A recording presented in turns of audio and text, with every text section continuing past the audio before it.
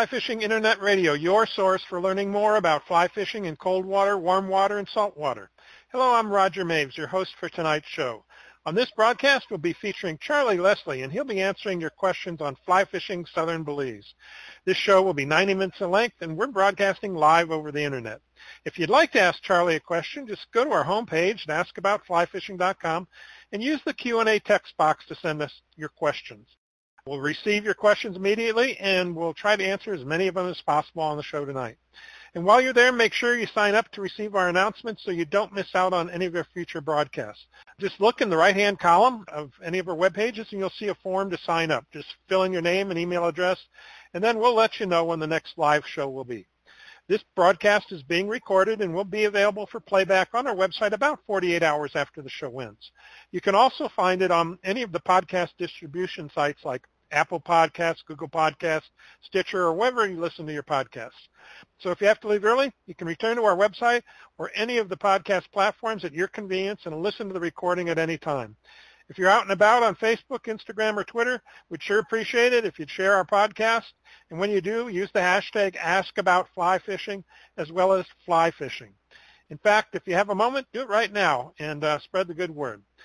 The content of this broadcast is copyrighted and is the property of the Knowledge Group, Inc., doing business as Ask About Fly Fishing. When we return, we'll be talking with Charlie Leslie about fly fishing southern Belize. Douglas Outdoors is a manufacturer of premium quality fly rods, raising the expectations that anglers should expect in componentry, design, engineering, craftsmanship, and in turn performance. Led by head rod designer Fred Contui, Douglas has achieved award-winning rods featuring eye-opening strength-to-weight ratios and dialed-in technique-specific actions and tapers that cater to a host of different species. Douglas Outdoors has a truly deep lineup of rods ranging from 12 weights for monster tarpon to 2 weights for tiny brook trout and everything in between. Check them out at douglasoutdoors.com. That's douglasoutdoors.com. Before we introduce Charlie, we'd like to let you know about the great prizes we have to give away tonight. For our drawing tonight, we'll be giving away a 1-year membership to Fly Fishers International and a 1-year subscription to Fly Fishing and Tying Journal. So you have 2 chances to win tonight in our drawing. Now, if you haven't registered yet for the drawing, you can do so now. Just go to our homepage, which is at askaboutflyfishing.com, and look for the link under Charlie's section that says Register for the free drawing. Click on that link, fill out the forms, and we'll announce the winners at the end of the show. We'll also be giving away a book of your choice from Stackpole Books. And here's how you can win. You must be the first person to answer the question we ask at the end of the show. The question is going to be about something that Charlie and I talk about during the show. So take good notes, pay attention. And when the time comes, submit your answer along with your name and location in the text box on our homepage. It's the same text box that you can ask questions in during the show. So as I said, take good notes and pay attention and type fast when the time comes, and maybe you'll win a book from Stackpole Books. Our guest tonight is Charlie Leslie. Charlie is from the village of Placencia in Stan Creek District of Belize. Guiding by age 19, he has over 50 years of experience fishing the waters of Belize and is considered one of the most knowledgeable and respected guides in the country. Charlie was introduced to fly fishing in the 70s by Lefty Kreh and is now a master of casting and fly presentation to permit, tarpon, and bonefish. Charlie's approach to fishing is based on the tides, weather, migratory patterns, and other conditions to ensure that his clients have the best opportunities to land the fish of a lifetime. Charlie recognizes that sport fishing and ecotourism are key to Belize's future, and as such, he is a responsible steward of the environment and the fishery. Charlie, welcome to Ask About Fly Fishing Internet Radio. Hello. Hello. Okay, we got you. Okay. Yeah. So I'm here. welcome. I'm here. Okay, Welcome. yeah. Thank you. We got Charlie from Belize. He's down there now basking in his 56-degree weather, which is cold for Belize, he says. I'm up here, and I'm in a snowstorm in Colorado, so couldn't be different environments, that's for sure, today. But you're a little warmer than I am, Charlie, so that's good. That's for sure. That's for sure. Thanks for having me on your show. Yeah, no, glad to have you. So before we get started on some of the questions, I wanted to have you, we talked just now about Lefty Kreh. You're learning fly fishing from Lefty Kreh. You've been around since this whole industry started in Belize, and can you give us a little background about how you got started and to where you are today? And fill in the details that we didn't cover in your introduction. Yeah, I started working with a company by the name of Keller's Caribbean Sports, and up in the 8 miles up the Belize River, and that's where I met Lefty, and Lefty got us started in the fly fishing, and he actually presented us with a fly rod, which I didn't know what the hell to do with it, but he said you gotta learn. So that's where I started, and I ended up meeting Leon Chandler, who was the president of Cortland Line Company at the time, and I started doing some fly fishing with him, some guiding, etc. And then I met the great Mel Krieger, who taught me the essence of fly fishing. And I worked for Mel for quite a while in the Placencia area after I left Caribbean Sports. And I then branched off to started my own guiding business out of Placencia. That was in the 90s, the early 90s, and the late 90s. I built Tarpon Key, and that's where I was for 20 years, thereabout. And now I am doing independent fly fishing operation here out of Placencia. Right. And that's Charlie Leslie Fly Fishing for those of you that want to check it out. It's charlielesleyflyfishing.com. And that's you right. can see what Charlie's doing there. So good. So you go back to when it all started, and but even before that, wasn't your dad a fisherman? Was he a commercial fisherman or something like that? Yeah, that's of course. We grew up in fishing. My dad was a commercial fisherman, and we learned a lot of fishing technique from him in the commercial region, and I transformed that knowledge with my knowledge of commercial fishing, and went into sport fishing and used my knowledge of commercial fishing and ended up in sport fishing. So I wasn't a rookie in fishing at my early start of guiding. I was a good boater. I was able to handle a boat very well. So I ended up got into the fly fishing, I would say back in the early 70s, thereabout.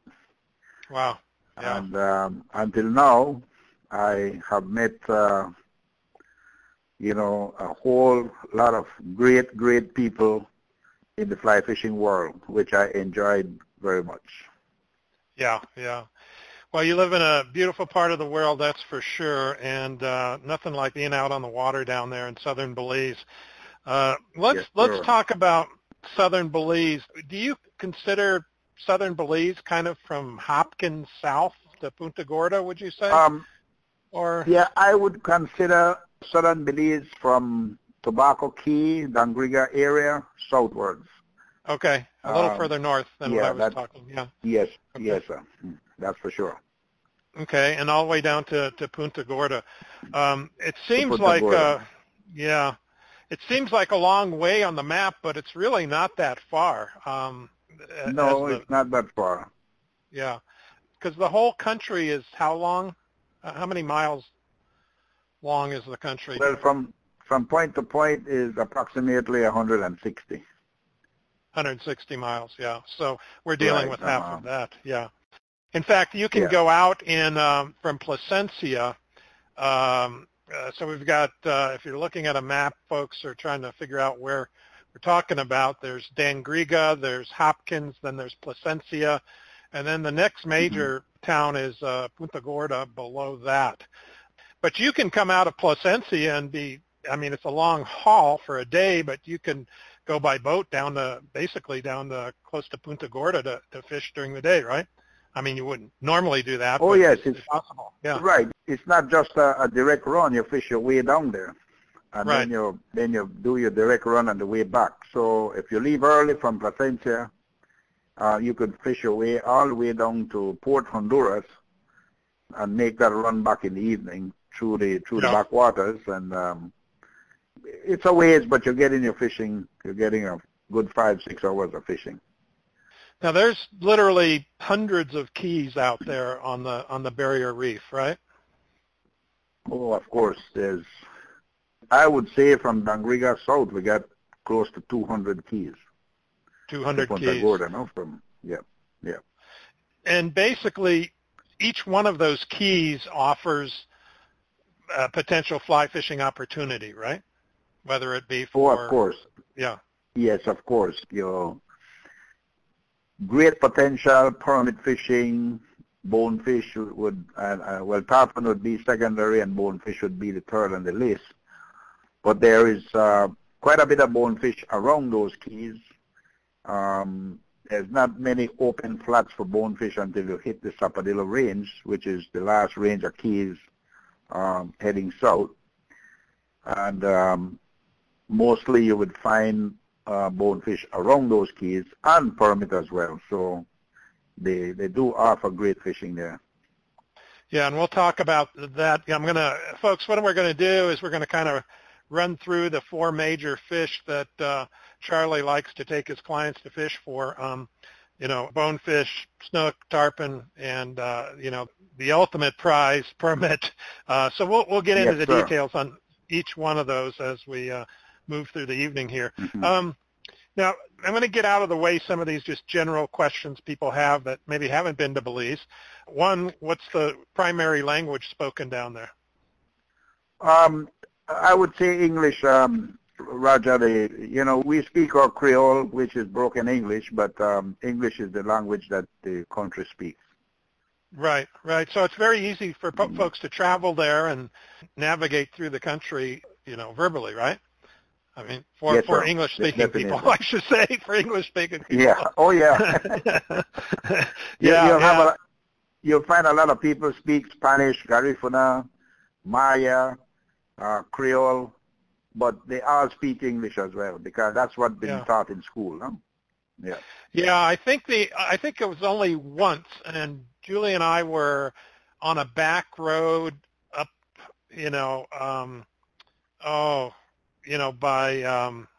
I'm trying to remember the name, but anyway, we were way back kind of in the bush, and I stopped to ask directions, and the guy could only speak Spanish.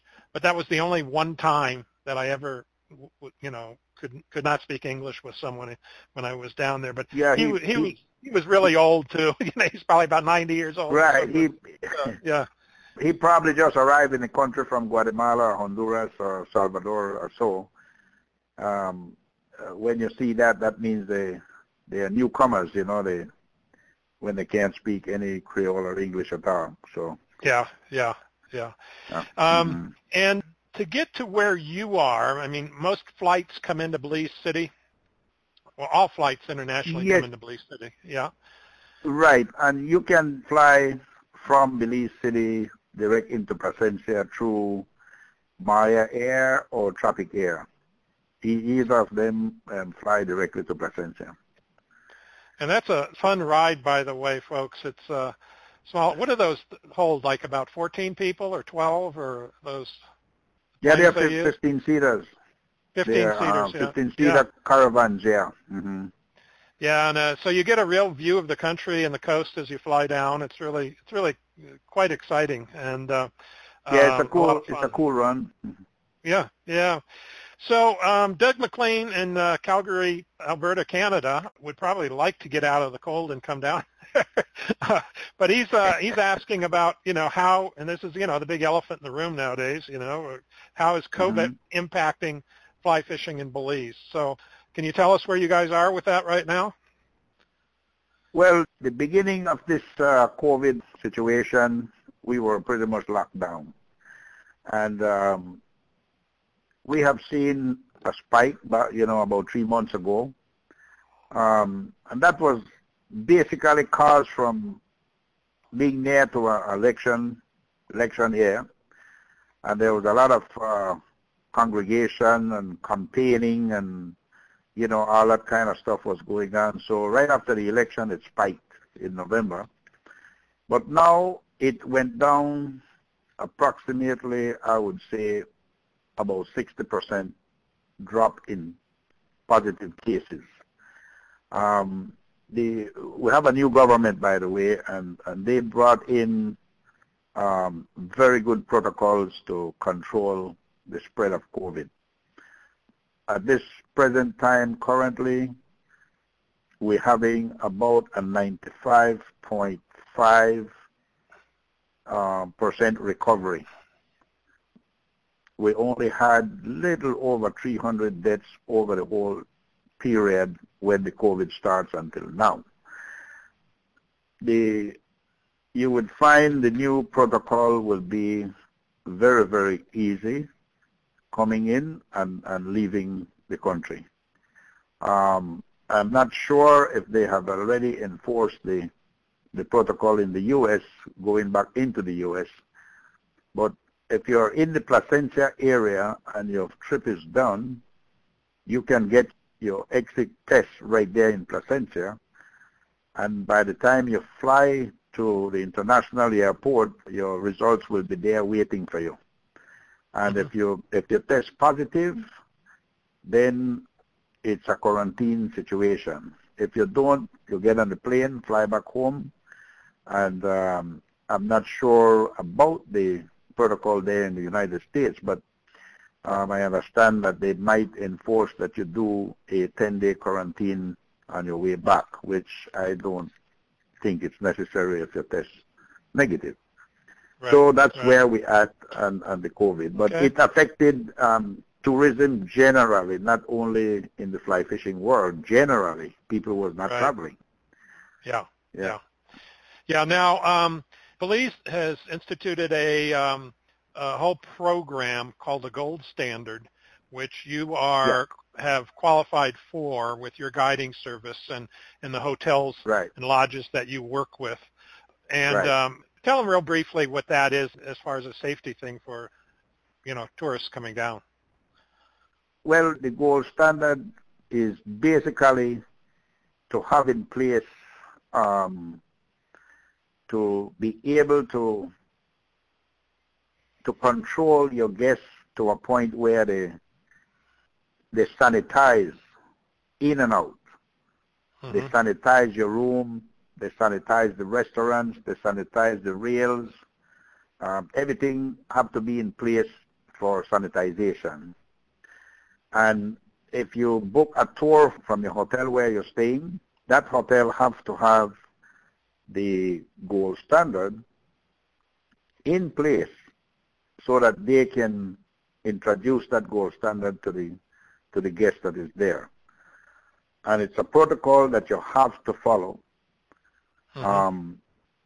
And you have been trained, or you have been introduced to all the protocols from the Belize Tourist Board that you have to be living up to. So if you book a tour out of the hotel itself, you are responsible to see that who is taking that tour is also Gold certified, so that they practice the same protocol on their car, their van, their boat, etc., etc. And you have to have all of this in place to control that. So it's all about, wearing your mask, sanitizing your hand, and at the hotel they sanitize the restaurant. All of that have to be in place. Right. So that's where the Gold Standard comes in. Okay. Another question, and this comes up quite regularly when we're talking about, Central America, is, how safe is Belize for Americans to travel and fish down there? Well, in our area, I would say it's pretty safe. you need to fly completely over Belize City and you're safe. Belize City is definitely not a place for to hang out, huh? To hang out. Yeah. In other words. Yeah. And it's been that way for years, right? You know, you fly into the airport and you fly right back out, or you get a car and drive out, and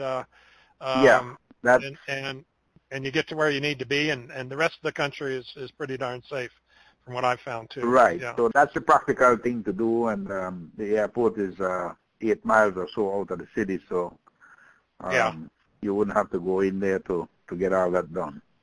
Yeah. We've had a couple questions, Charlie, come in here on the internet.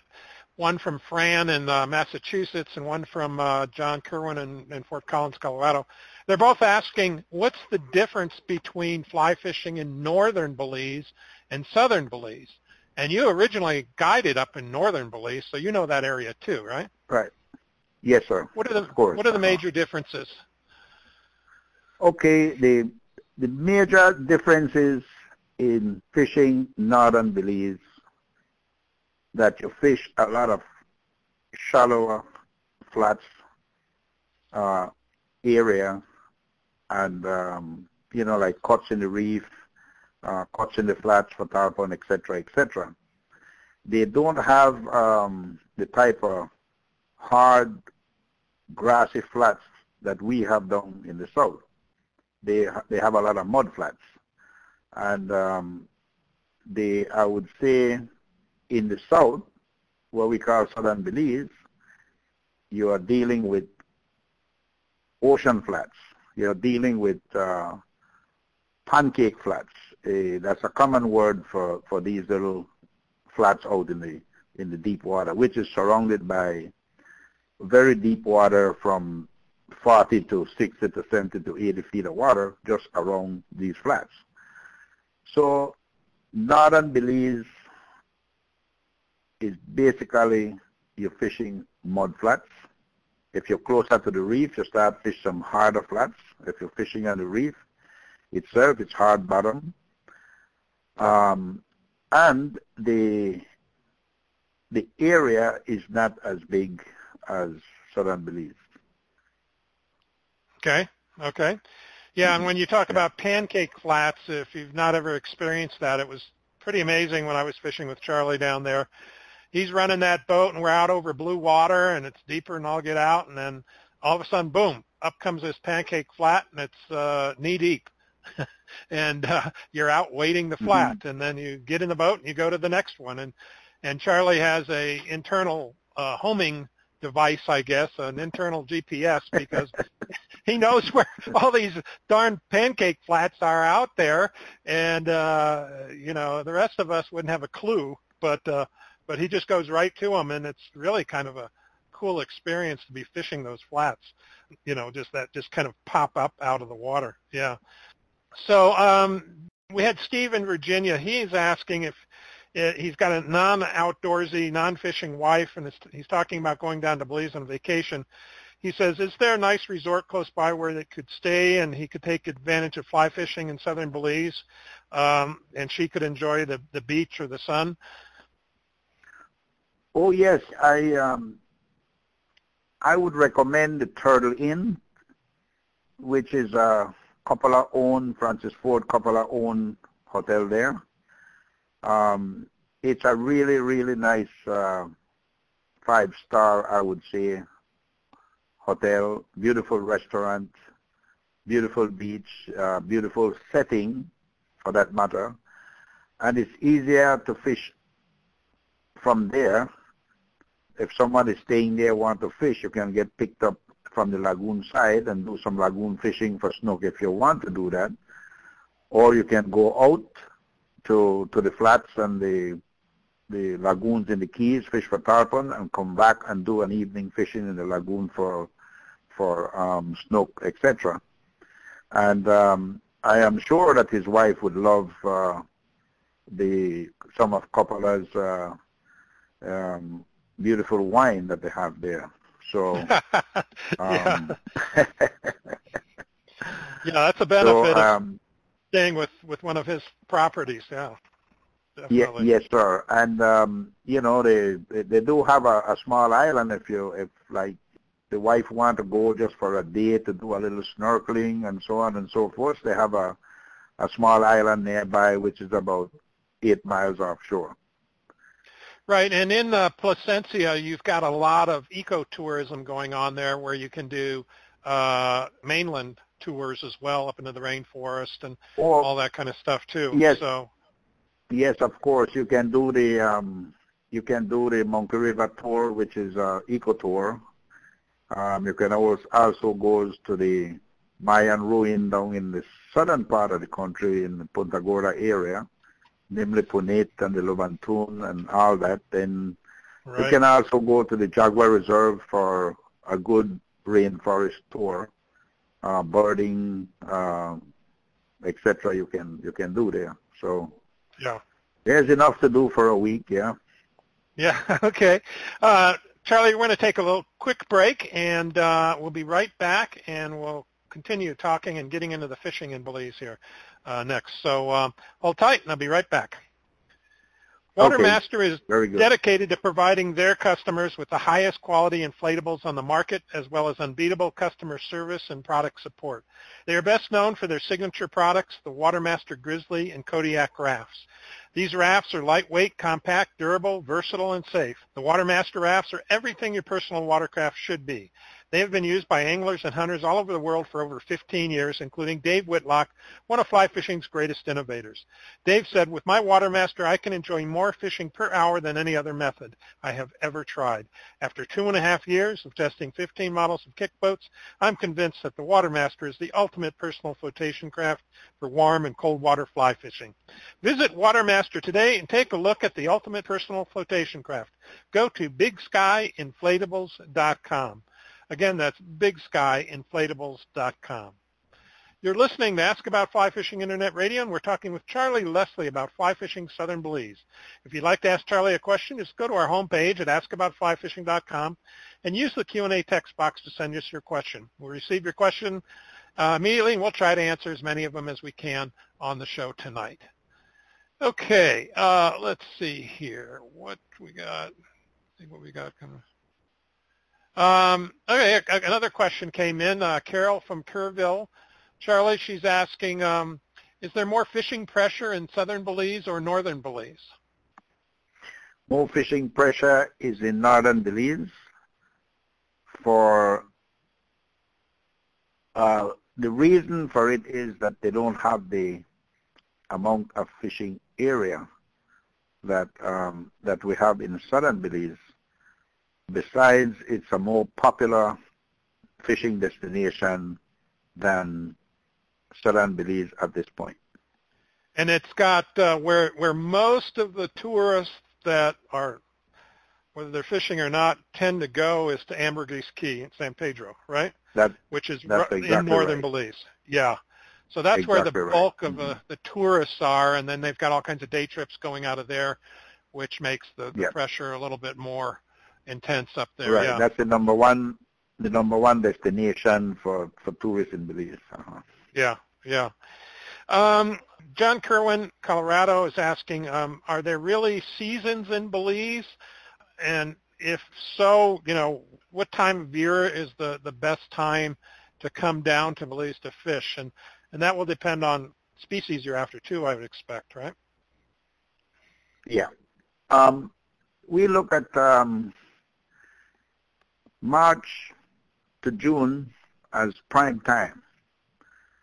Phasing down to July and August would be our last 2 months of basically decent fishing. September, October can be very, very squally, windy, etc. But you do get some very good days.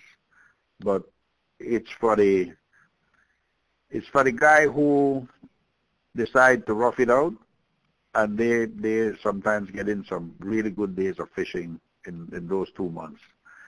Mm-hmm. October I would rule out. November I would start again.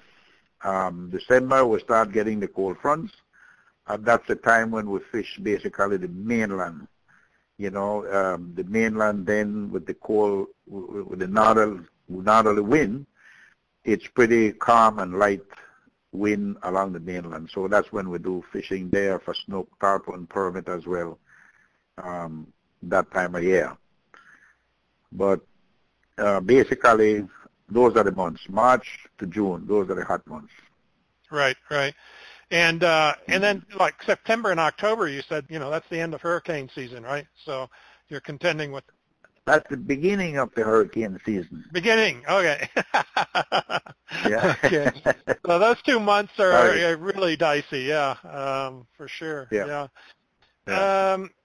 Jim in Ohio says, what important skills should an angler have when looking to book a guide trip down in Belize? He says, I always feel intimidated when looking at trying something new. And I'll follow up with the question because I think this is probably part of your answer, but Bob in Florida asks, what's the secret to casting in the wind? So that might be a hint, right? Yeah, I can answer a little bit of that. I will answer your first question. I would look at the situation of coming to try something new is to getting some scarce practicing time. I would grade a caster from 1 to 10. He has to be doing a 6 to be able to get out on the flats and cast decent enough to catch, bonefish and permit and more so tarpon. Casting in the wind needs a lot of practice. As a seabird would fly low on top of the water because there's less wind resistance, a foot or so above the surface of the water. So presenting your cast in the wind, your back cast should be higher than normal, and your forward cast should be lower than normal, pushing your line up underneath that wind as best you can. And that takes a while to pick up that technique and to be able to make that cast, because that cast has to be well coordinated with your back cast and your forward cast and when to let go, But it's not difficult if you put your back into it and want to learn it. It can be done. Well, that's what I know when I was down there and we were talking. I think one of the best investments, if you've not fished in saltwater before like that, is to go out and practice with the gear that you have and practice when there's some wind, and maybe get a tune-up with some casting lessons with the heavier gear that you're going to be using down there. Because if you're used to throwing a 5-weight rod and you've got down there and you're throwing an 11-weight with tarpon, it's quite a bit of difference physically too, right? I mean, it's a lot of muscle work that Go ahead, Charlie. Yeah, whenever you step up into bigger rods, 9, 10, 11, 12, you need to, before you do that, you need to pick up a dumbbell and start to do a little bit of curls so you could get a little power behind those hands. Yeah, that's for sure. Yeah. Yeah. I'm going to ask the next question. This is Geraldo from Boise, Idaho. And this is just to set up the idea of, how fishing can be up and down anywhere. But he says 3 years ago in May, he and his son fished for 6 days out of Punta Gorda. He said, we saw over 90 permit. That's great. He says, but only 2 responded to the fly. He said, we tried every crab pattern in our boxes to no avail, and also we saw no tarpon. Even the bone fishing was, for the most part, unproductive. The snook were extremely spooky. They weren't having a very good experience. Right. He said, we fished both open water, rivers, and protected lagoons. Although there were daily squalls, the weather was not a significant factor. Could it be that permit are just too pressured at certain times and therefore too wary to pursue artificials? What do you think in general? What was their kind of lousy experience, I would say, due to? Or would you have any fixes? I do fish that area some. I'm not too fond of fishing the area because it's a small area, and you're really fishing the same flats over and over every day. Around May, June, those fish already start getting some pressure. But in May should be a very good month to fish generally. But if you have a hard southeast wind in that area, it's quite difficult to fish those flats because those flats are around those keys basically. And if you go on the outside, you'll start to find some of these long, deeper flats. But permit is permit. It all depends on what time you're out there and how long you're willing to stay out there. I have a belief in permit fishing is first thing on the water and last on the water. And that could have been one of his problems, getting out there too late and leaving too early. That could have been one of the problems, because if you're not following the tides properly, you may end up on the end of a feeding tide for those permits. And when you meet them at the end of a feeding tide, that's how they behave. You will see them, but they are already full, and an artificial crab is not very appealing to them at that point. So, that's when you need to stay out later on in the day and see if you can catch them on the next tide for that day that they probably would feed again. So, staying close to the flats give you that advantage of fishing the tides rather than fishing the clock, Right. And I fished down in Punta Gorda, and when I was there, all the permit fishing was done from the boat on the flats, whereas all the permit fishing I did with you up by Placencia was all wading the flats. So it's a wholly different experience of fishing for permit in both places too. Yeah. Mm-hmm. So that's I enjoyed wading the flats. I think it was more intimate, and and more exciting and more interesting in general when we were doing that. Yeah. So, okay, that's a very good answer, and thank you for kind of clearing that up. And of course, it's like permit are not the easiest fish to catch on a good day, right? That's for sure. That's for sure. So it's something that they're a trophy for many reasons, and you got to work to get them. That's for sure. Let's start talking about each of these fish and kind of run through them. We'll start with bonefish. We'll end up with permit. But where are the best places to fish for bonefish down there? I think you mentioned earlier, around the Keys or something, right? Yeah. If you're up in the north part of I would say where it begins, where we would call southern Belize, you have Saltwater Key, which is a very big island on top of the reef.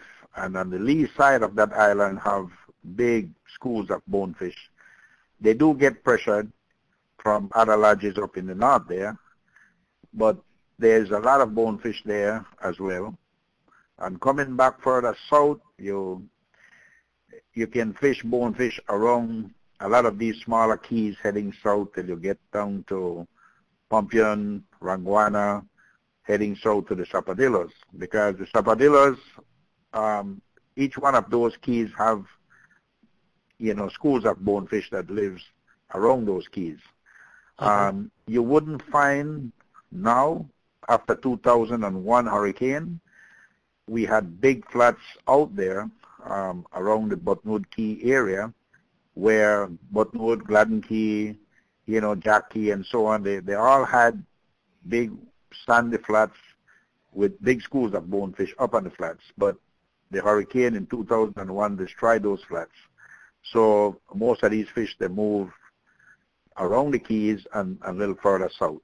So that would be a bonefish day, and also you can mix along with some permit fishing in the Sapodillos, coming back up to the Ranguanas and so on, and Pompion, etc.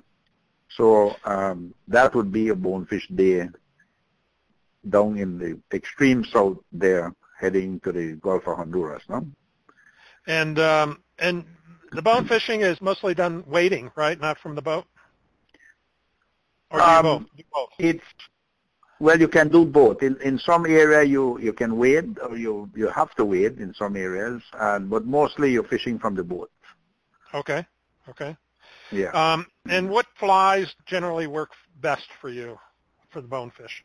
I had found, basically for bonefish in this area is, they call it bonefish bitters, crazy Charlies, some shrimp patterns, gotchas.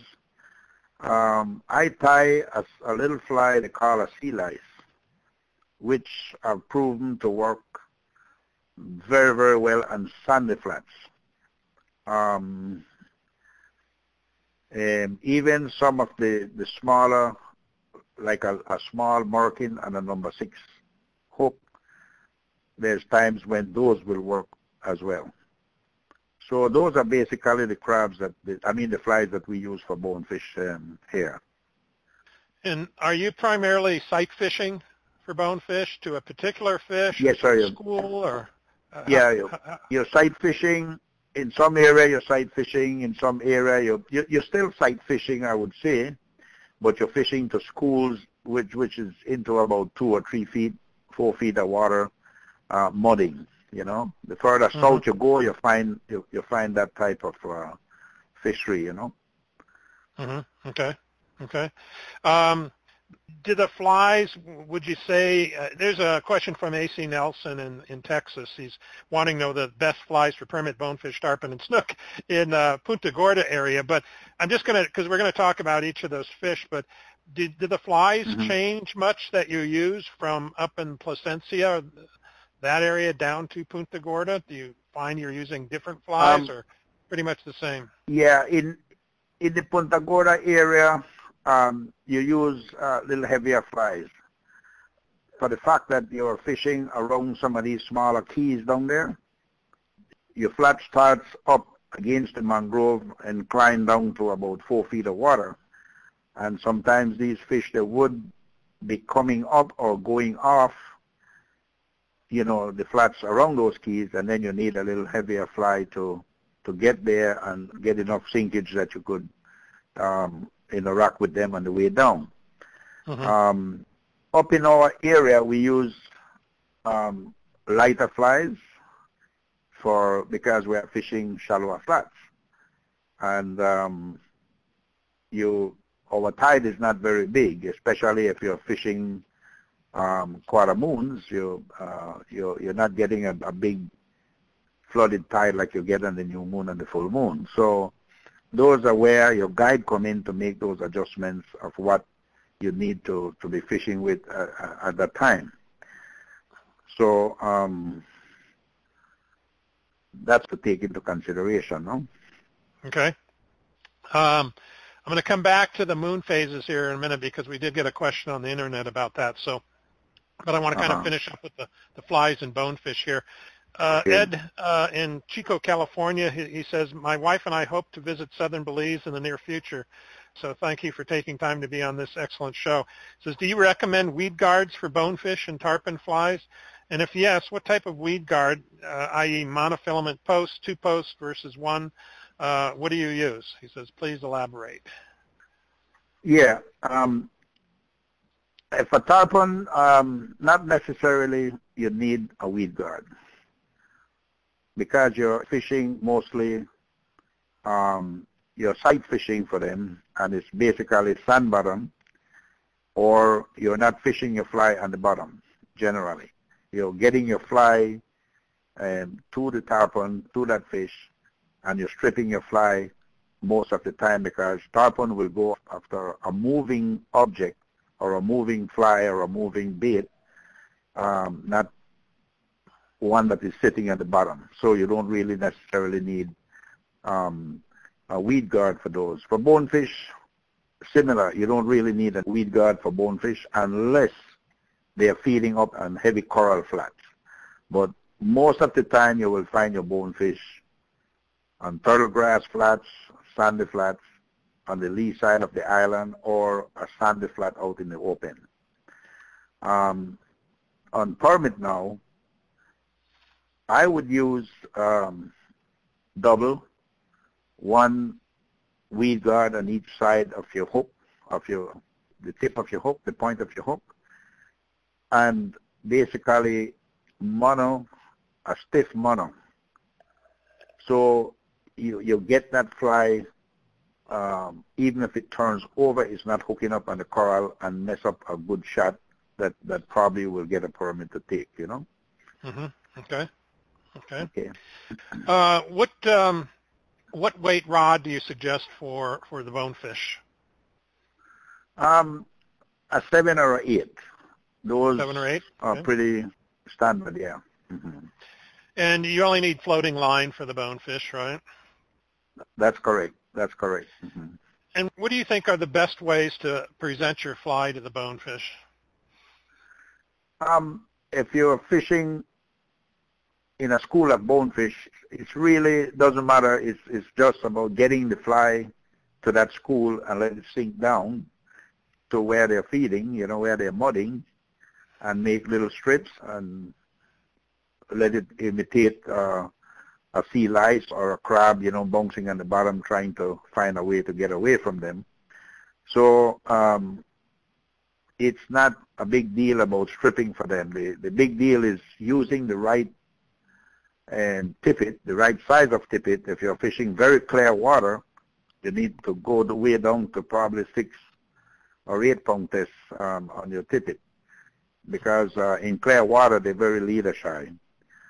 So if you have a bonefish following your fly, and you're seeing it following your fly, and you're stripping, and he's following, immediately you change the strip.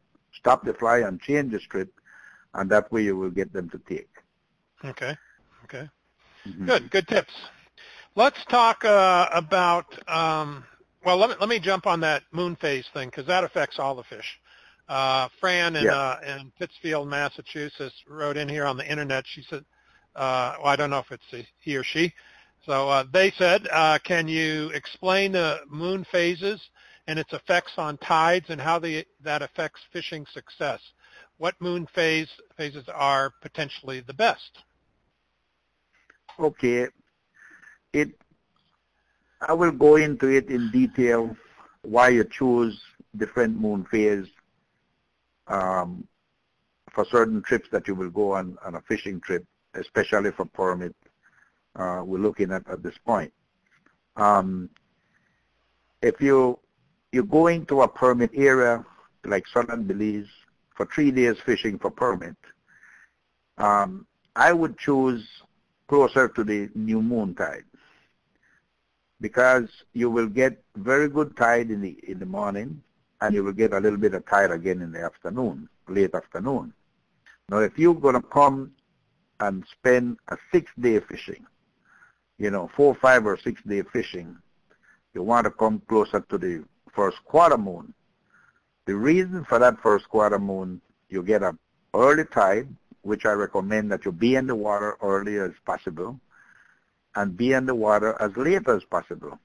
So that new moon, that first quarter tide, first quarter moon will give you 2 tides a day to fish.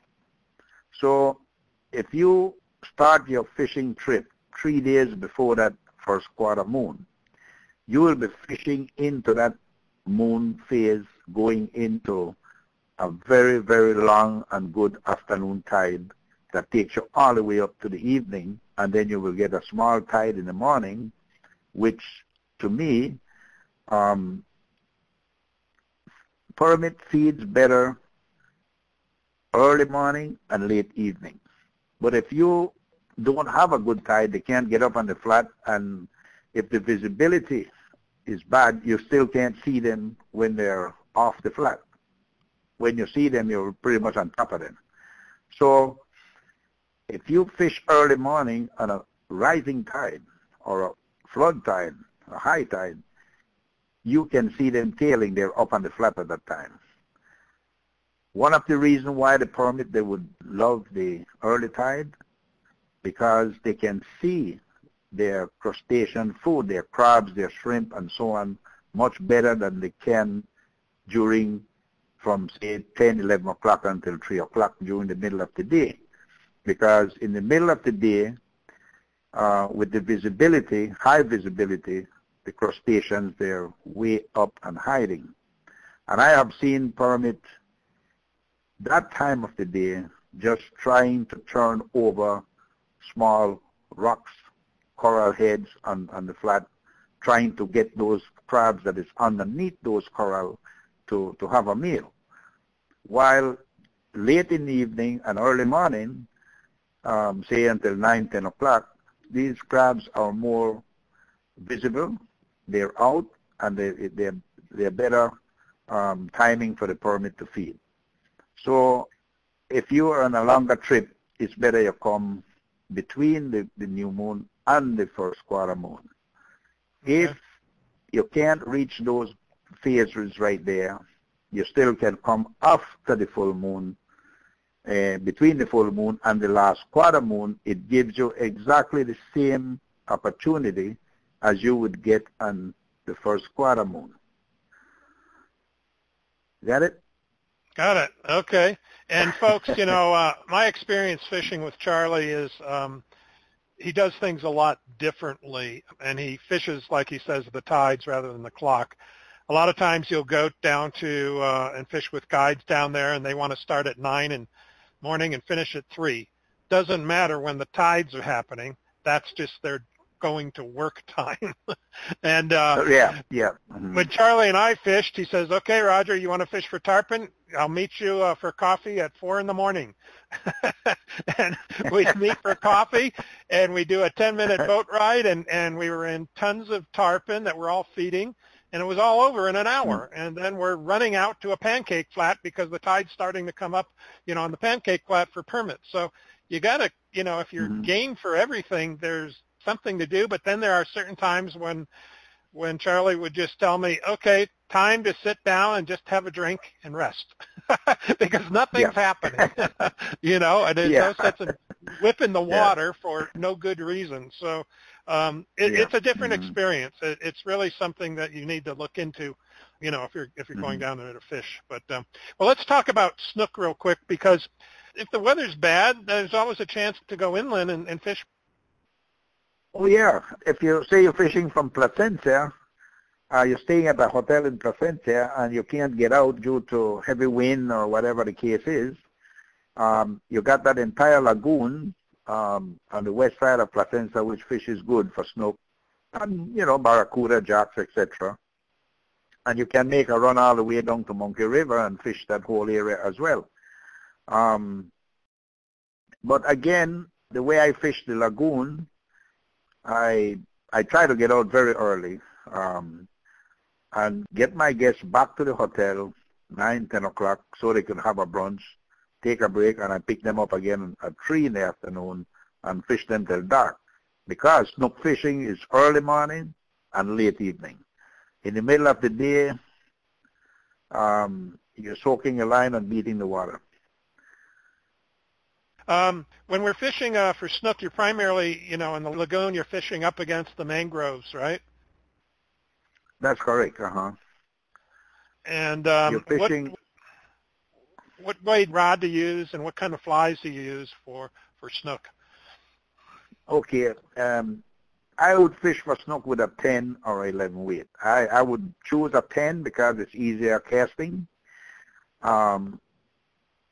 For the reason, if you hook a good snook right on the bank of a creek or close to the mangrove, you got to muscle them some to get them from taking you back into the mangrove. So that's why I would recommend a bigger rod, a 10 weight at least, and the flies that you want to use basically are, clouser minnows work best or works good, with, chartreuse and white with your dumbbell eye, that give you a little sinkage. You do need floating line because you're not fishing very deep. You want to get your fly up against the bank and let it run off that edge all the way down to deeper water, because as the closer you get to the mangrove, the shallower it is. And if you cast into the mangrove, you let that fly sit a little bit and trickle down, and you move it, you strip it, slowly coming back, with jerky little strips, because sometimes they're right tight up against that mangrove and they don't see you fly because you're taking it back out too fast or too quick. So you leave it there a little bit and strip it back, load up, you go again, etc. I like to fish with, the clouser, the seducer, the puglisi, the black and white puglisi works very well. Lefty deceiver, cockroaches, fly in that region. Tarpon toad works very good for snook along the banks as well. And you're fishing for snook, there's always a chance you will get a tarpon as well. Okay. Mm-hmm. Yeah, back in the lagoon area there. Yeah.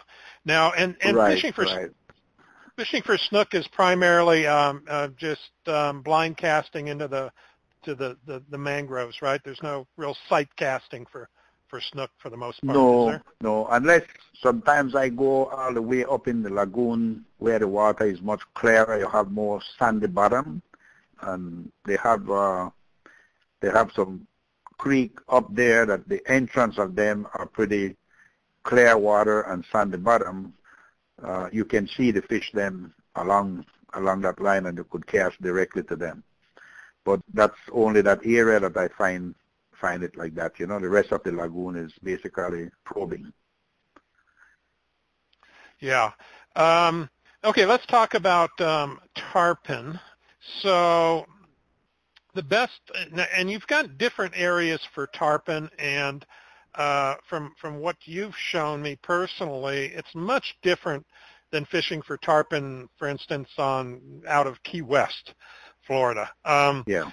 Where mm-hmm. you're looking for cruising tarpon and so forth. So what are the best areas to find the tarpon? Where do you look for them? And then we can talk about how we fish for them. Okay. In March, we start getting the migratory tarpon coming from south, heading north. And when these tarpon, they start entering the reef and the keys, they're looking for food. And the general food for them is basically those glass minnows. And where any one of those keys that have a lagoon in the middle that is loaded with glass minnows, you will start to find these tarpon in there. Before they hit the lagoon, sometimes you'll find them on these long flats with deep water. Most of those are deep water around the edges of them that have a lot of these glass minnows. And those are the areas basically you start look for them March, April, May.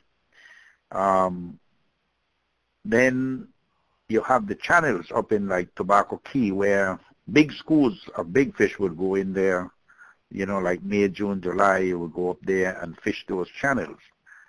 But the bigger fish will stay up there, but the smaller fish will continue, keep going. They start finding them up in Key Carcass, San Pedro, that type of stuff, which would be fish from 15 to like 50 pounds. That's kind of the normal, basically the smaller fish that will stay around.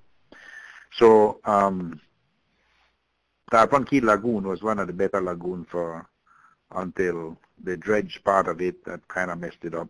So the algae that the bait fish to feed on, which is the glass minnow would feed on, those algae in there have taken a toll, and they move over to Little Lagoon, Big Lagoon, Peter Douglas, and all of those keys are intact with food for the bait fish. So that's where you'll find most of the tarpon. And you might find yourself fishing for tarpon, sight fishing or blind casting, either or, right? Either or, yeah. I on the southern end of Tarpon Key, we used to sight fish for them. The Rendezvous Key is another nice place to sight fish for them when there's a lot of bait glass minnows around there. It's kind of sandy bottom. Lagoon Key have a deep lagoon in there, but when they are congregated in there, among the millions of bait fish that is in there, it's like almost fishing in a tub. You experienced that, Yeah. Roger, that you kind of Yeah. kind of cast out and let that minnow trickle to the bottom. Your line tighten out, and that's it. So heading a little further than that, like Peter Douglas Island, they have like 3 lagoons there. You have one that the water is really dark, and the other 2 is really clear water. So those lagoons, I sight fish for them. Okay. And we also can fish for the tarpon in the rivers or near the mouths of the rivers, like Monkey River, right? And also south by Punta Gorda. Oh yes, during the dry season that begins in March, also these migratory tarpon will hit those rivers and lagoons, and when the spawning time comes around, they stay right in those rivers.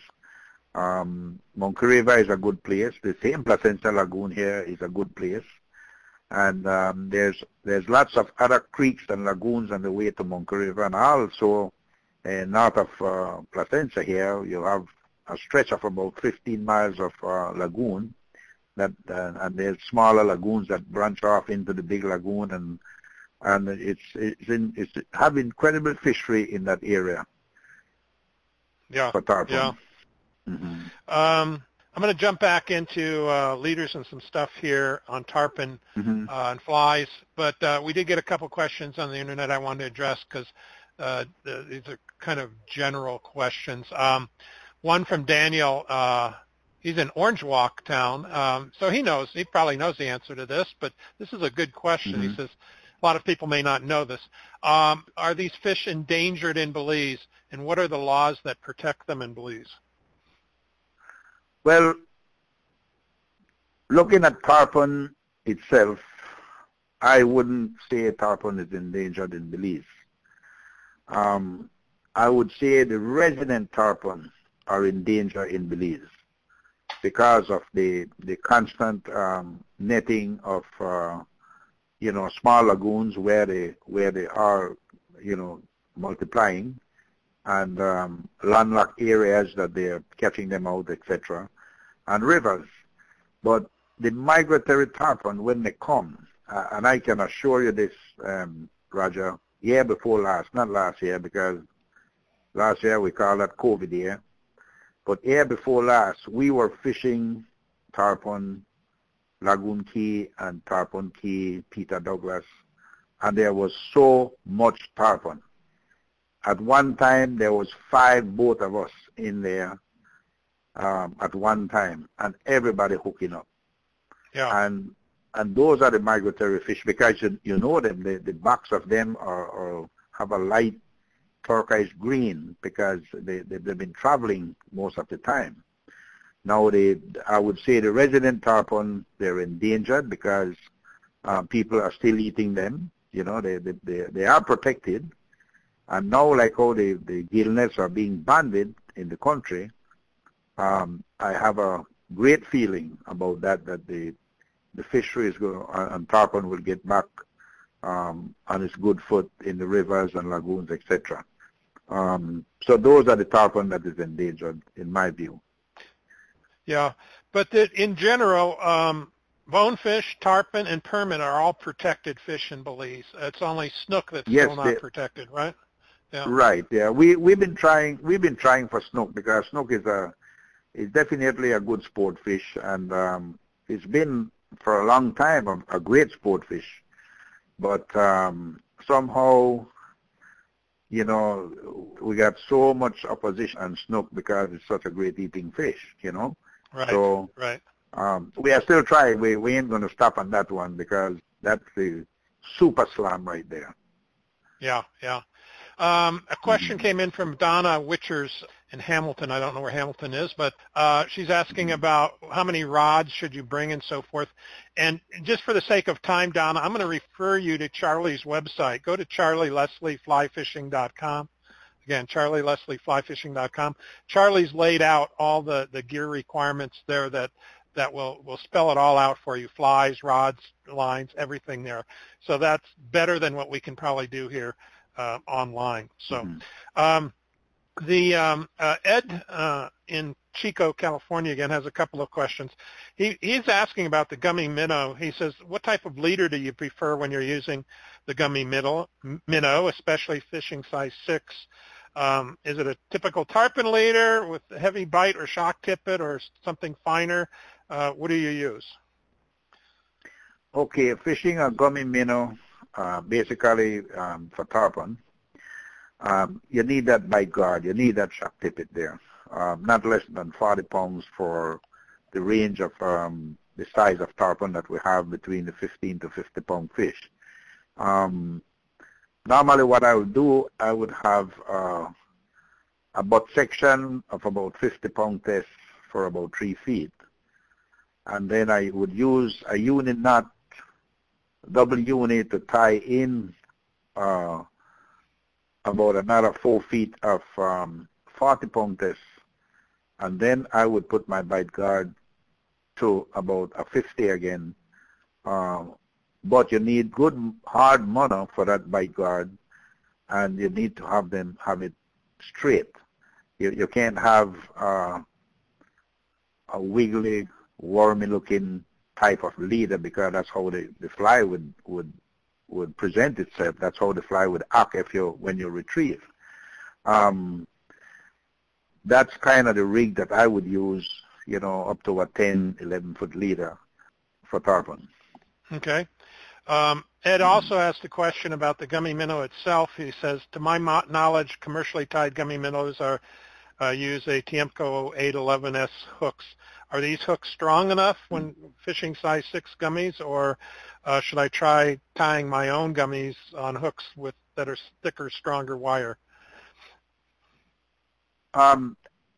If he has the equipment to tie one, I would go with a little stronger hook. The Tiemco hook is a very good hook. I recommend on the gummy minnow a number 2 hook that doesn't have a wide gap.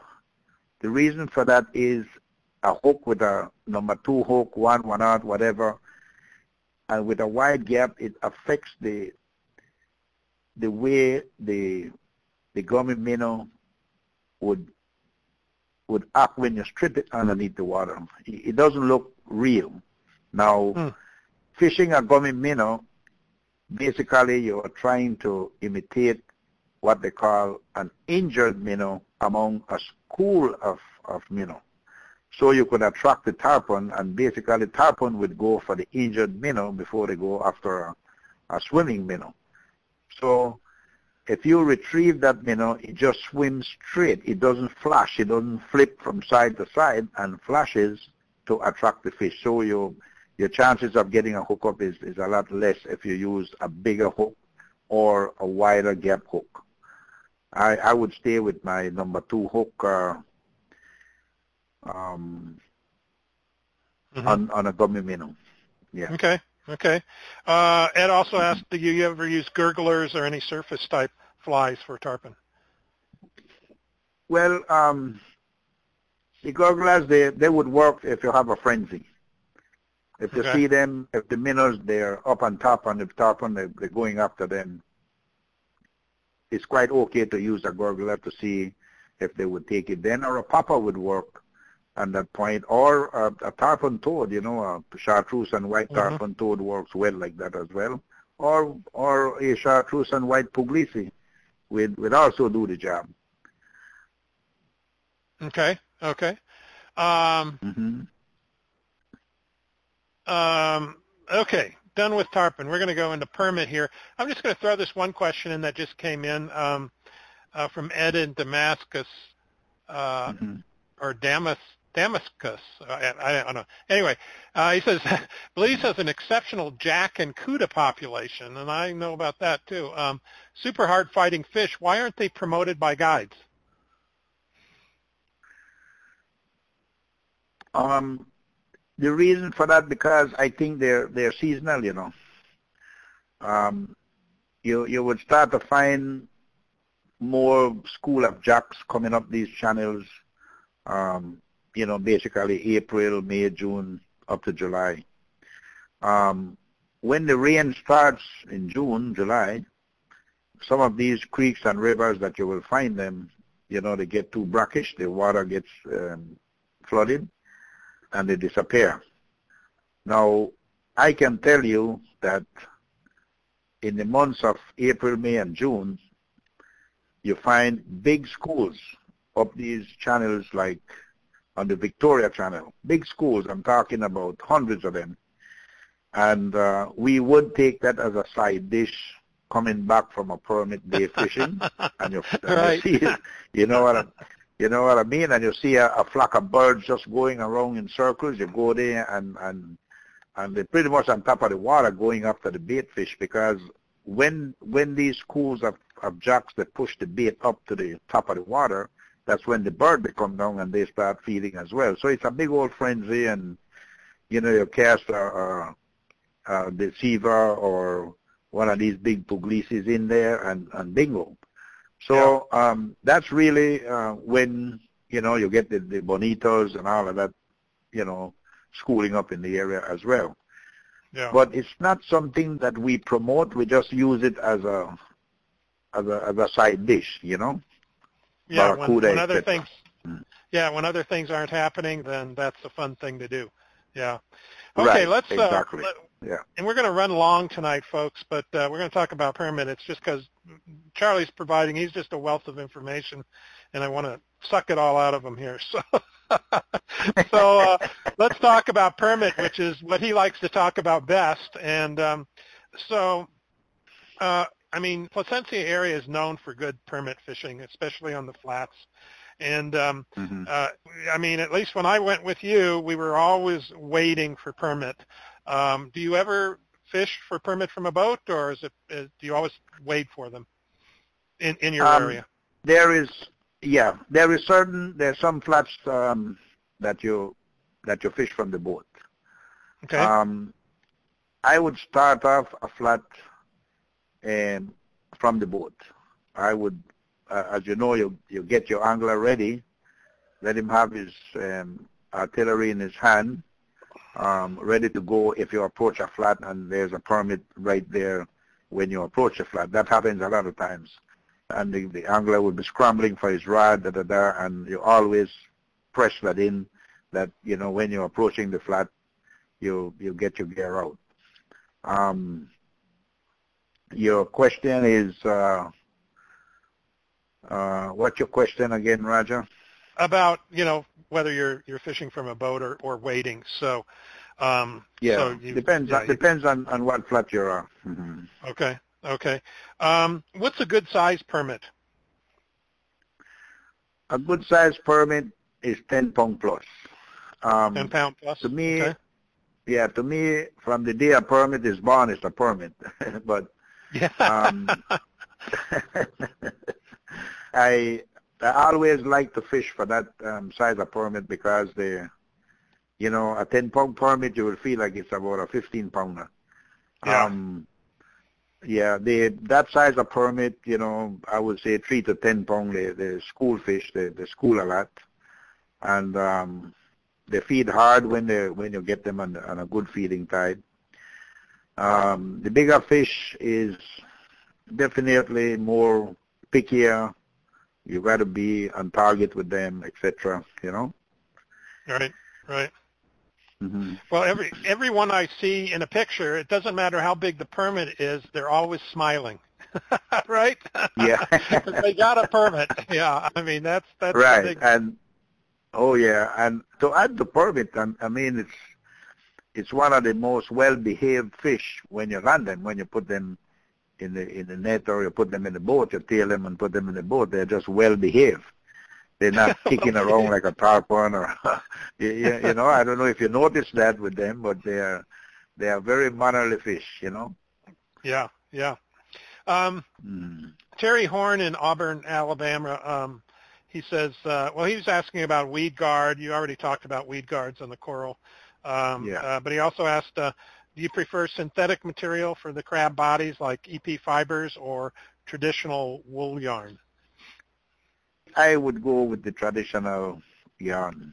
I think the it makes your fly look more real. You know, the movement of that fly sinking to the bottom is a much better to tie with the yarn. Mm-hmm. Okay, and for permit, you're primarily sight fishing, right? Or always sight fishing? Always sight fishing. Always sight fishing. You don't cast until you see a permit. Okay. What size rod and what kind of line are you using for permit? Well, I would recommend a 9 weight. You know, good fast tip rod, a 9 weight. Okay. There's some guys who would bring a 10 for backup, and they would also use that 10 for tarpon fishing, which is not bad, you know. Mm-hmm. Yeah. Terry also asked, he says, have you had more takes when you cast to the fish and just let the fly sink, then do nothing, or when you are stripping it back? My first trip for permit is coming up in April, and I'm keen to read your replies. Okay, very good question, Roger. And there's several answers to that. If you're waiting or you're on the boat fishing from the boat, if there's a school of permit approaching, these are the smaller fish that always have a leader. Most of the time they have a leader in that school. And that leading fish kind of steer the course of that school of fish. The best thing to do then is to cast your fly in front of that school and let it sink to the bottom. Let it go right to the bottom, but you have a little tension, just a light tension on your line, if in case the lead fish would pick it up, but that's very seldom that will happen. So you wait till that lead fish or two passes more or less past your fly, then you start to strip. Make a couple of little short, jerky strips. Let it look like a shrimp or a crab getting away, going into defense or looking for a place to hide, and that way you will get them with that type of stripping. Now, if you are fishing to a moving school of fish off the edge, say you spook a school of fish off the flat, and they go out off the drop off more or less, and you can still see them, quite likely you can cast out, let the fly, well, you lead them about 10 feet, let the fly sink a little bit, and then you make a couple of long strips, and pause in between the long strips. Because these fish sometimes, when they're off those edge like that, they're looking up for fleeing crabs, for crabs trying to get to a drift of sargassum grass or trying to get back there, and they get aggressive, they go up and they suck it in. So there's so many ways to catch a permit, and there's so many ways you have to adapt and keep trying at every angle that you have to do that. Now, if you're fishing for bigger fish in little deeper water on turtle grass beds, if you can get that fly on their dinner plate, that's where you're going to leave that fly, because he is a very slow feeding, almost motionless fish, just turning on its side. If he sees a prey, he kind of sucks that in, and sometimes they just suck it in and stay right there. So you will have to have your line hand ready for the set. And a lot of times you don't feel them. Most of the time you don't feel them. So you make a short set. If you see that fish tip down, it's not necessarily that fish is going for your fly. It's probably going for another crab that he sees before he sees your fly. So you make a short, jerky strip and pause. And if you make that short, jerky strip, it could be the same time that you have that permit on, or he already got your fly. But if he didn't, your fly is still there on his dinner plate, and he will get more aggressive, think it's a crab fleeing away from him from where he was digging, and go right after your fly and inhale it, and that's when you can really nail them.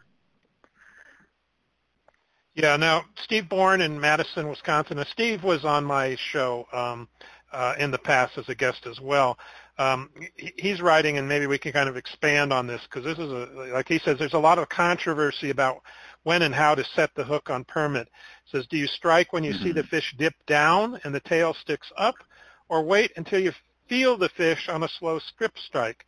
Some experts say that when you see the fish tailing near your fly, he's already eaten it. So, Roger, not 100% on that. Yeah. As I explained, that you cast your fly out there to the fish. Let's look at it this way. And that fish was already there before you get your fly there. The reason why that fish is there, because that fish is after a crab that is in that area. That's why he's there. And he is not moving, he's not swimming, he's not spooked, he's not running away. So that's one of his restaurants right there. He stops because he always finds his food there. So your fly, when you cast it in there, is just an additional crab or shrimp to what is already down there. So if you see that fish tip up after your fly went down into the dinner plate, that fish necessarily does not inhale your fly when he tips down. He's probably going after another crab that he sees there before your fly get there. So once he tipped down, you make just one little strip, a little jerky strip. And if he have your fly, you will get a hook set, because their mouth is very rubbery, and you will get a hook set if you have your fly. But if he didn't have your fly and he took another crab that is there, he will then see your fly like a fleeing crab getting away from him, and that's when they get a little more aggressive and go after that as well, because that could be a dessert for them, in that manner. That's when you could nail them pretty good. So I have seen where they inhale your fly, they crush it, break your hook, and go in after another crab in that same area. And when you set, you don't have anything on, because they already get your fly down into the crusher and break your hook. If they catch that hook dead center, they break that hook right in two. Really? And from experience, I see we hook one permit out of a school, and the permit got off, and the school spooked off the flat, and we walked, another 8 or 10 yards, and there they came right back up again, put the fly there, and another one take it, and we missed that one too.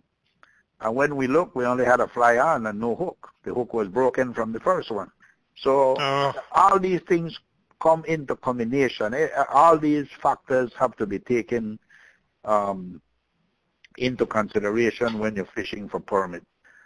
Basically, every flat you move from one to the other, check your leader, because it could be frayed and it could cause you to lose a good fish. You got to keep changing flies, from one flat to the other. It is noted for some pattern, crab pattern works best, but there's some days they don't want that, and there's some flats they don't want that pattern either. So I believe in 5, 6, 7, 8 different patterns, to have with you all the time. Yeah, I remember when you and I were fishing, and we were talking about the color of the patterns, and I'm asking you, well, what color is better or not? And we were picking up rocks on the flat and looking at the crabs, and literally every crab on that flat was a different color.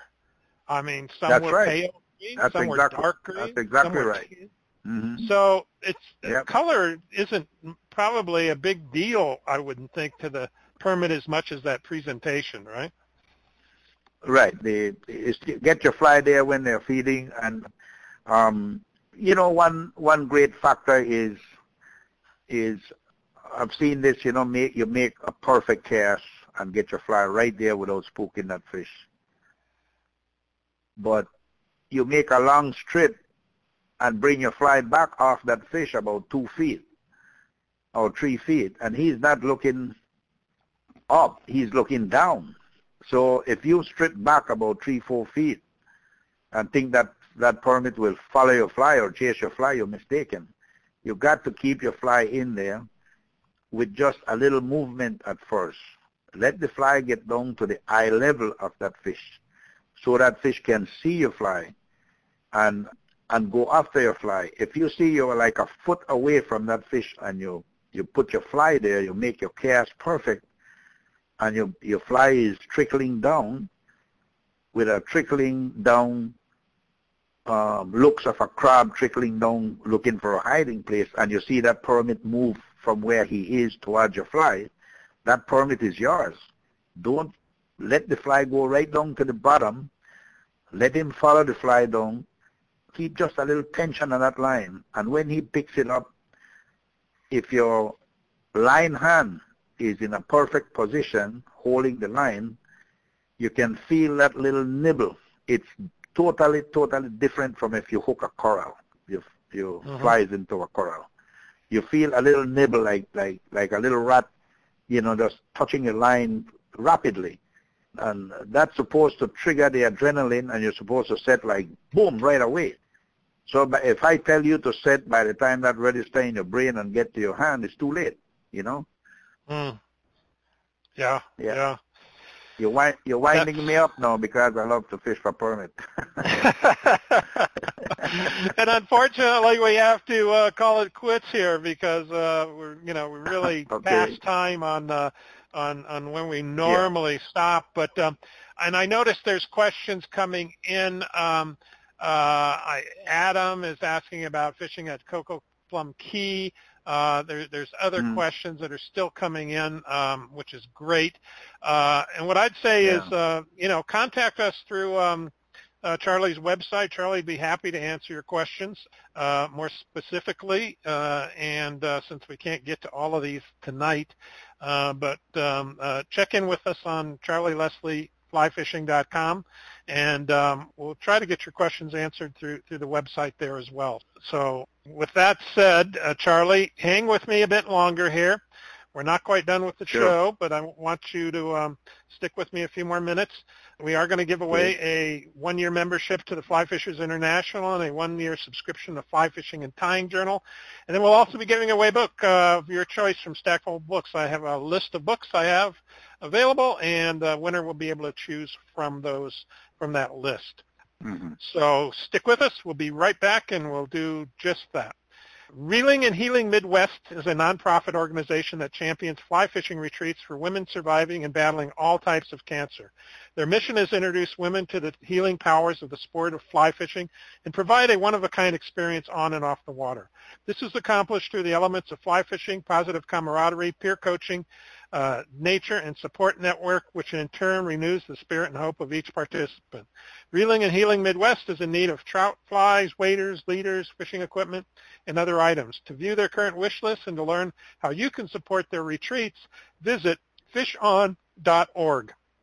That's fishon.org, or call them at 616-855-4017, at 616-855-4017. And just a quick reminder, everybody, before you leave the website tonight, please take a minute and give us your feedback about the show. You'll find a link on our homepage in the section under tonight's show that says, what did you think of the show? just click on that link and leave your comments, and we'd really appreciate it. So now it's time to give away a few prizes. The winners for our drawings are randomly selected from our show's registration database. If you didn't register for tonight's show, it's too late now, but make sure you do so for the next show so you don't miss out on a chance to win one of these great prizes. If you are the lucky winner, we'll contact you after the show to provide you with information on how to receive your prize. So the first thing we're giving away is a one-year membership to Fly Fishers International. To learn more about FFI, go to flyfishersinternational.org. flyfishersinternational.org, and you can learn all about them there. It's a great organization to support. They're heavily into conservation efforts, both in freshwater and saltwater, so check them out. And let me hit my database here, and looks like AC Nelson in Texas who asked a question earlier in the show. So AC, congratulations. You've got yourself a membership to FFI, and I'm sure you'll enjoy it. Now we'll give away a one-year subscription to Fly Fishing and Tying Journal, which you can learn more about at amatobooks.com. They have lots of books and periodicals on fly fishing, so check them out.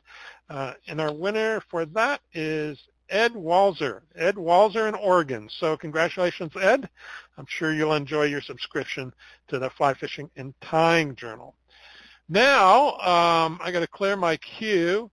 I'm going to ask a question about something that Charlie and I have talked about tonight. And okay, so now I got my queue. So let's see here. When we were, we've been talking about flats quite a bit. And what is the name of the flats that we were talking about that you'd find kind of out in the middle of blue water? What was the name that Charlie called those flats? And that's where we spend a lot of time looking for permit. So a lot of times fishing, huh, Charlie? Not always catching.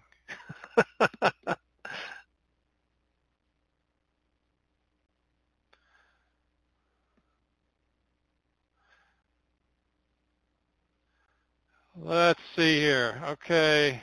Nope, not Turniff.